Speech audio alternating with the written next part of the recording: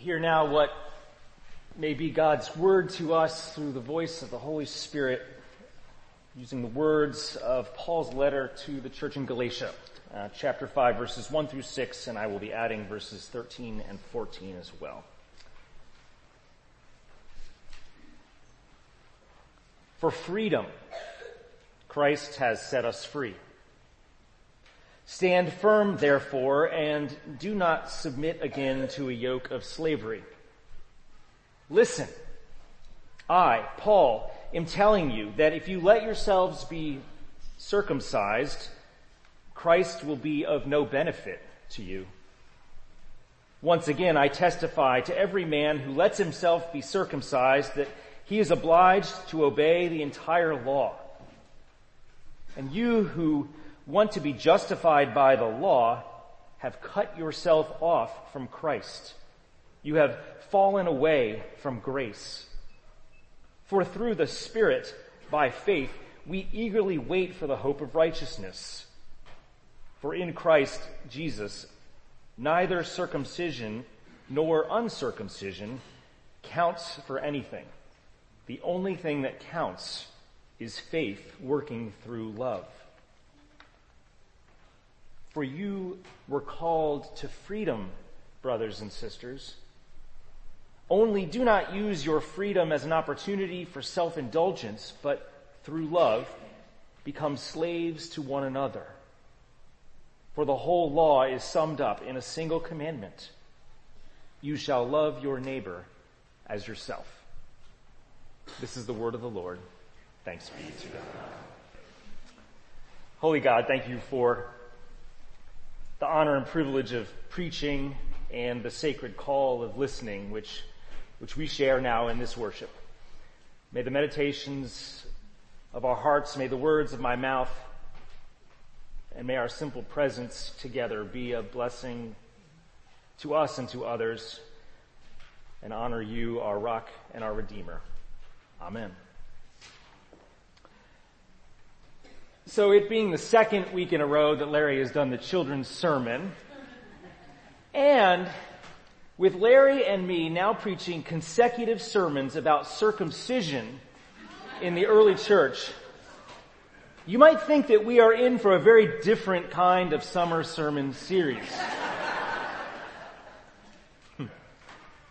And I almost proceeded with some really bad puns here, and I've taken those out. So for already, you should be grateful.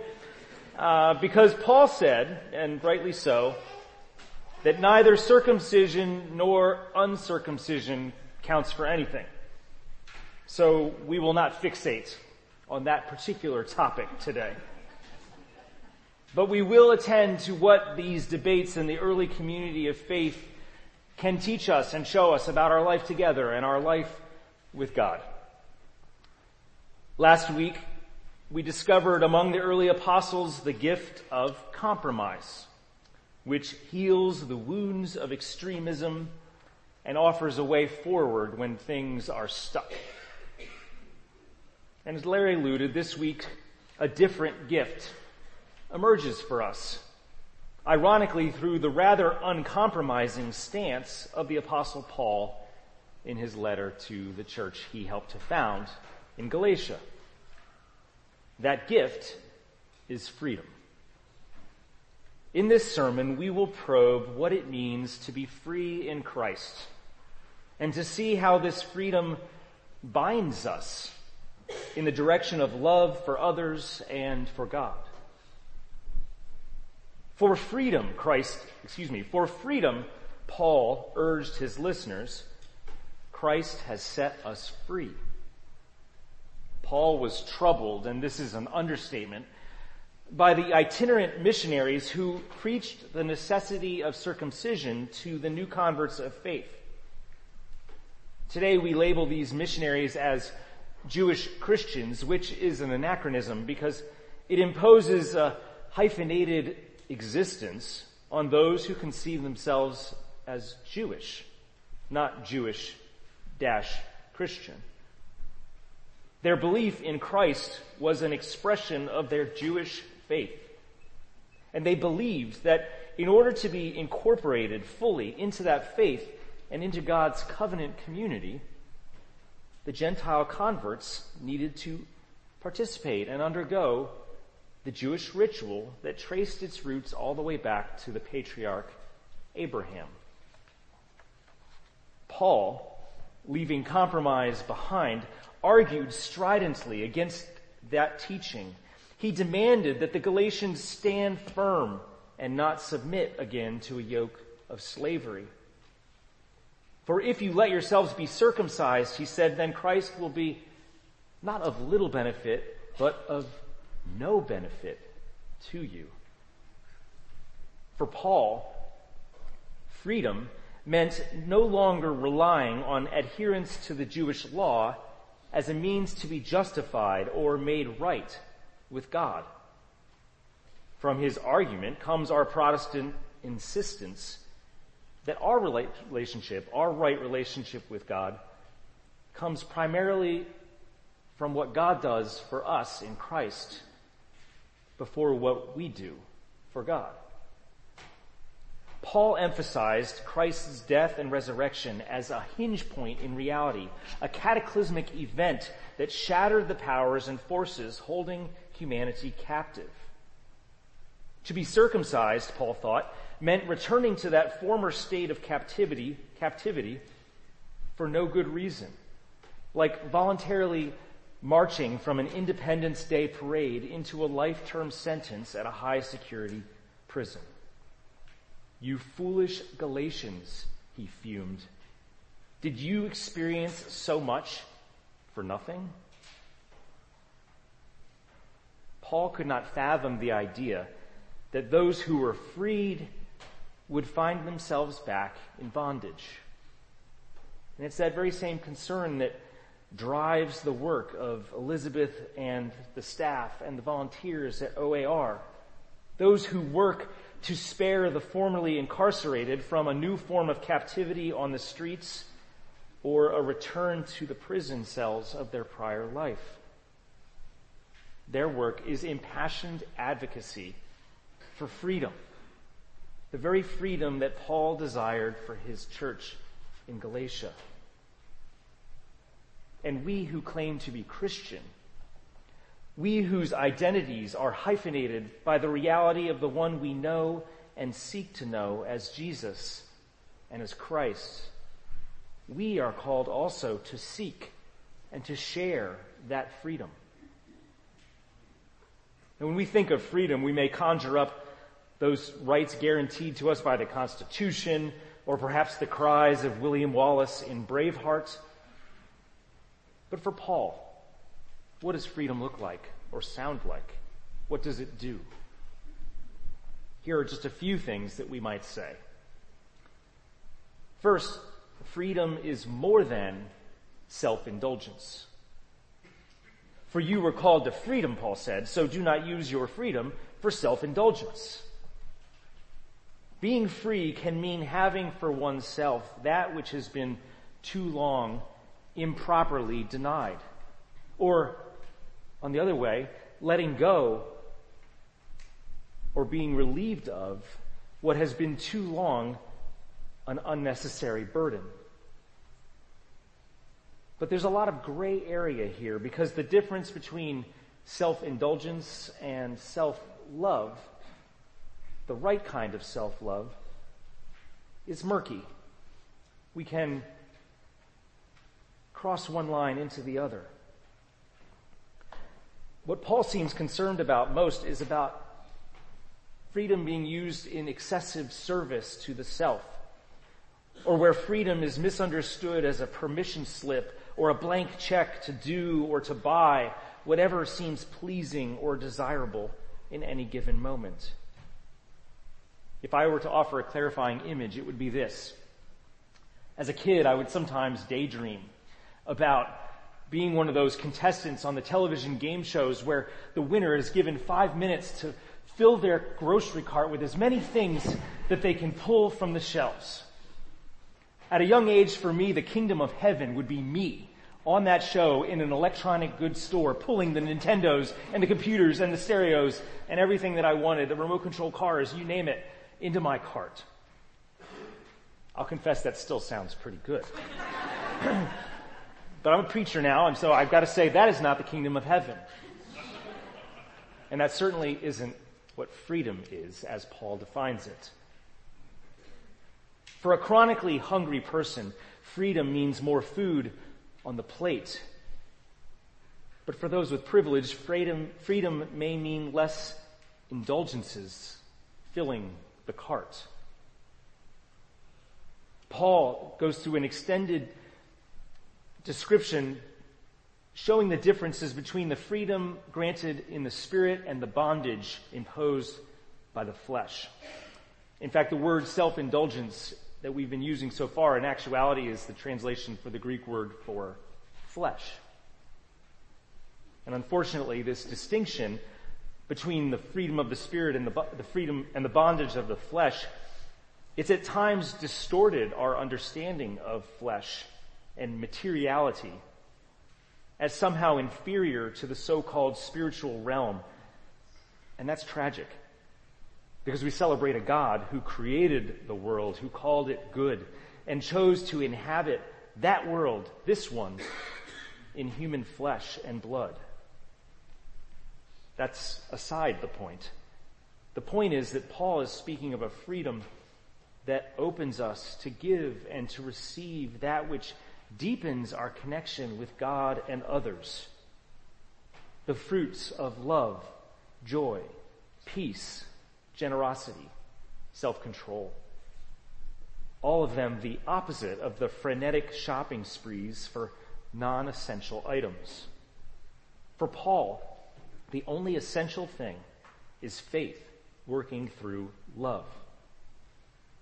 So again, Paul says, do not use your freedom as an opportunity for self-indulgence, but through love, and listen closely, through love, become slaves to one another. This leads to a second observation about freedom. Freedom means being not entirely free. In the very same paragraph, Paul told the Galatians that they were called to freedom and that they were to become slaves or servants. How can both be true? Recently, I heard somebody say wisdom that is found elsewhere, that everything contains its opposite. For example, a left-hand turn, for you, that's your left. A left-hand turn contains its opposite, because 3 rights make a left. Similarly, in Scripture, the psalmist can say to God, even the darkness is not dark to you, because the night to you is as bright as the day. For darkness is as light. In Paul's letter and in lived reality, we find that freedom does contain its opposite, a kind of bondage. When we speak of being freedom-bound, we are not only describing freedom as the destination, we are acknowledging that within freedom itself comes a kind of non-freedom. More than freeing us from all cares and concerns, our freedoms actually put us in a bind. Because what we give ourselves to in our freedom becomes what we find ourselves serving. And this is both a warning and a blessing. A warning in that the self-indulgent desires or pleasures that we pursue in our freedom become our masters. They own us rather than the other way around. Our carts, so full of electronics, have no room for anything else. Spinach, broccoli, Brussels sprouts. And more positively, when we give ourselves freely in love to the other, we become bound to them in beautiful ways. This is the hope for the marriage beyond the freely given I do at the wedding. In the same way, having freely entered into the work for those coming out of prison, the people of OAR find themselves bound to those ex-inmates and their families and that work. Their cares and concerns increase with each new client they serve. Hear again the hymn from Philippians that you've either heard hundreds of times or maybe this is your first time hearing it. That Christ Jesus, even though he was in the form of God, that is, having all the freedom of God, did not regard that as something to be exploited, that is, used in pursuit of self-indulgence, but emptied himself, and taking the form of a slave, humbled himself to the point of death on a cross, which led to his being exalted and given the name above all names. This hymn is an ode to the freedom that leads to the bondage that frees. To twist your minds even further, we can say that in God's freedom, we are freed from freedom itself. In the Garden of Eden, God said to Adam, "You may freely eat of every tree in the garden, but you may not eat of the tree of the knowledge of good and evil. You are free to eat. You are not free. For the day you eat it, you will die."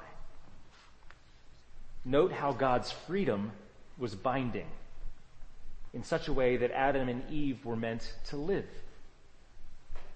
Their sin was confusing the lifeline of that command for a chain, confusing freedom for fetters. We confuse the two all the time. Sometimes you may look at an ultra-Orthodox Jew or a member of a strict religious community like the Amish and see a lot of rules and regulations, a lot of thou shalts and thou shalt nots that add up to a self-denying system of captivity. But to members of that community, the liberal freedoms and unlimited range of options of our technological and secular age probably seem just as binding. As Larry shared last week, for the Jew, the law is freedom because it binds all aspects of daily life into a constant act of reaching out to God, creating a living and breathing connection between one's life on earth and the God in heaven. So I think we can take a more empathetic take on those false teachers that Paul was yelling at in the book of Galatians. Perhaps they were not trying to bind the Galatians, but to free them to a holy reality that touched upon the most intimate places of their bodies and their lives. Where they erred, in Paul's eyes, was that they were imposing their freedoms on others in such a way that made them more captive than free. So then we can say also that freedom is granted. It is not imposed. We must be careful not to impose our freedoms on others, lest they be less free. For example, if our freedom to avoid sacrifice leads others to be forced into sacrifices not of their own choosing, then that is not the freedom of Christ. If our freedom to buy low-cost goods denies workers a living wage and future generations access to clean air or water, then that may not be Christ's freedom. The goal for all of us, is freedom. We are freedom bound, but it is a journey of stages. It requires vigilance and discernment and ongoing effort. This is why we pray week after week for freedom from sin. This is why we in the Presbyterian Church say we are reformed and always reforming. As a tradition, we are known in part for our emphasis on order and process and rules, which can sometimes seem restrictive, but at their heart, they're designed to free us to the movement of God's Spirit. Not too long ago, our denomination determined that our book of order became so overburdened with statutes and subclauses that it no longer served as a strong foundation upon which to stand, but as a heavy weight holding us down. So we undertook a process of loosening it up a bit, leaving room for more yeses than nos. We still have a ways to go as a church and as people, but we are freedom bound. Free to be bound with and for those whom God calls us to love and serve. Free to be ourselves. So to close, I just offer a few invitations for how we might live into that freedom together. First, just reflect on what freedom may mean for you. What do you need, or what do you need to let go of, or to be freed from, to live abundant life with Christ? Make that your prayer. Be mindful of what you in your freedom put in your cart, because it will become your master. As the good book says, choose wisely whom you will serve. Also, seek not to impose your freedom on others, and instead work to enable them to find their own. Perhaps join the work of OAR and Guest House and other organizations that serve those in prison with your time or your talents. You may find that by helping those held captive, you may find yourself freed as well. I know of members of our church who have given their lives in ministry to those in prison and how it has freed them. It has changed them. Consider joining that work. And lastly, in the life of this church, of Westminster Presbyterian Church, as a member of the Reformed faith and the Presbyterian Church USA, you're invited to join your pastors, your elders, and staff into living into the freedom we share in Christ by being both vigilant and opportunistic, so that we are helped and not hindered by the structures and the traditions that have served us so well. For this Paul knew, and this we may fully come to know, that for freedom Christ has set us free. Amen.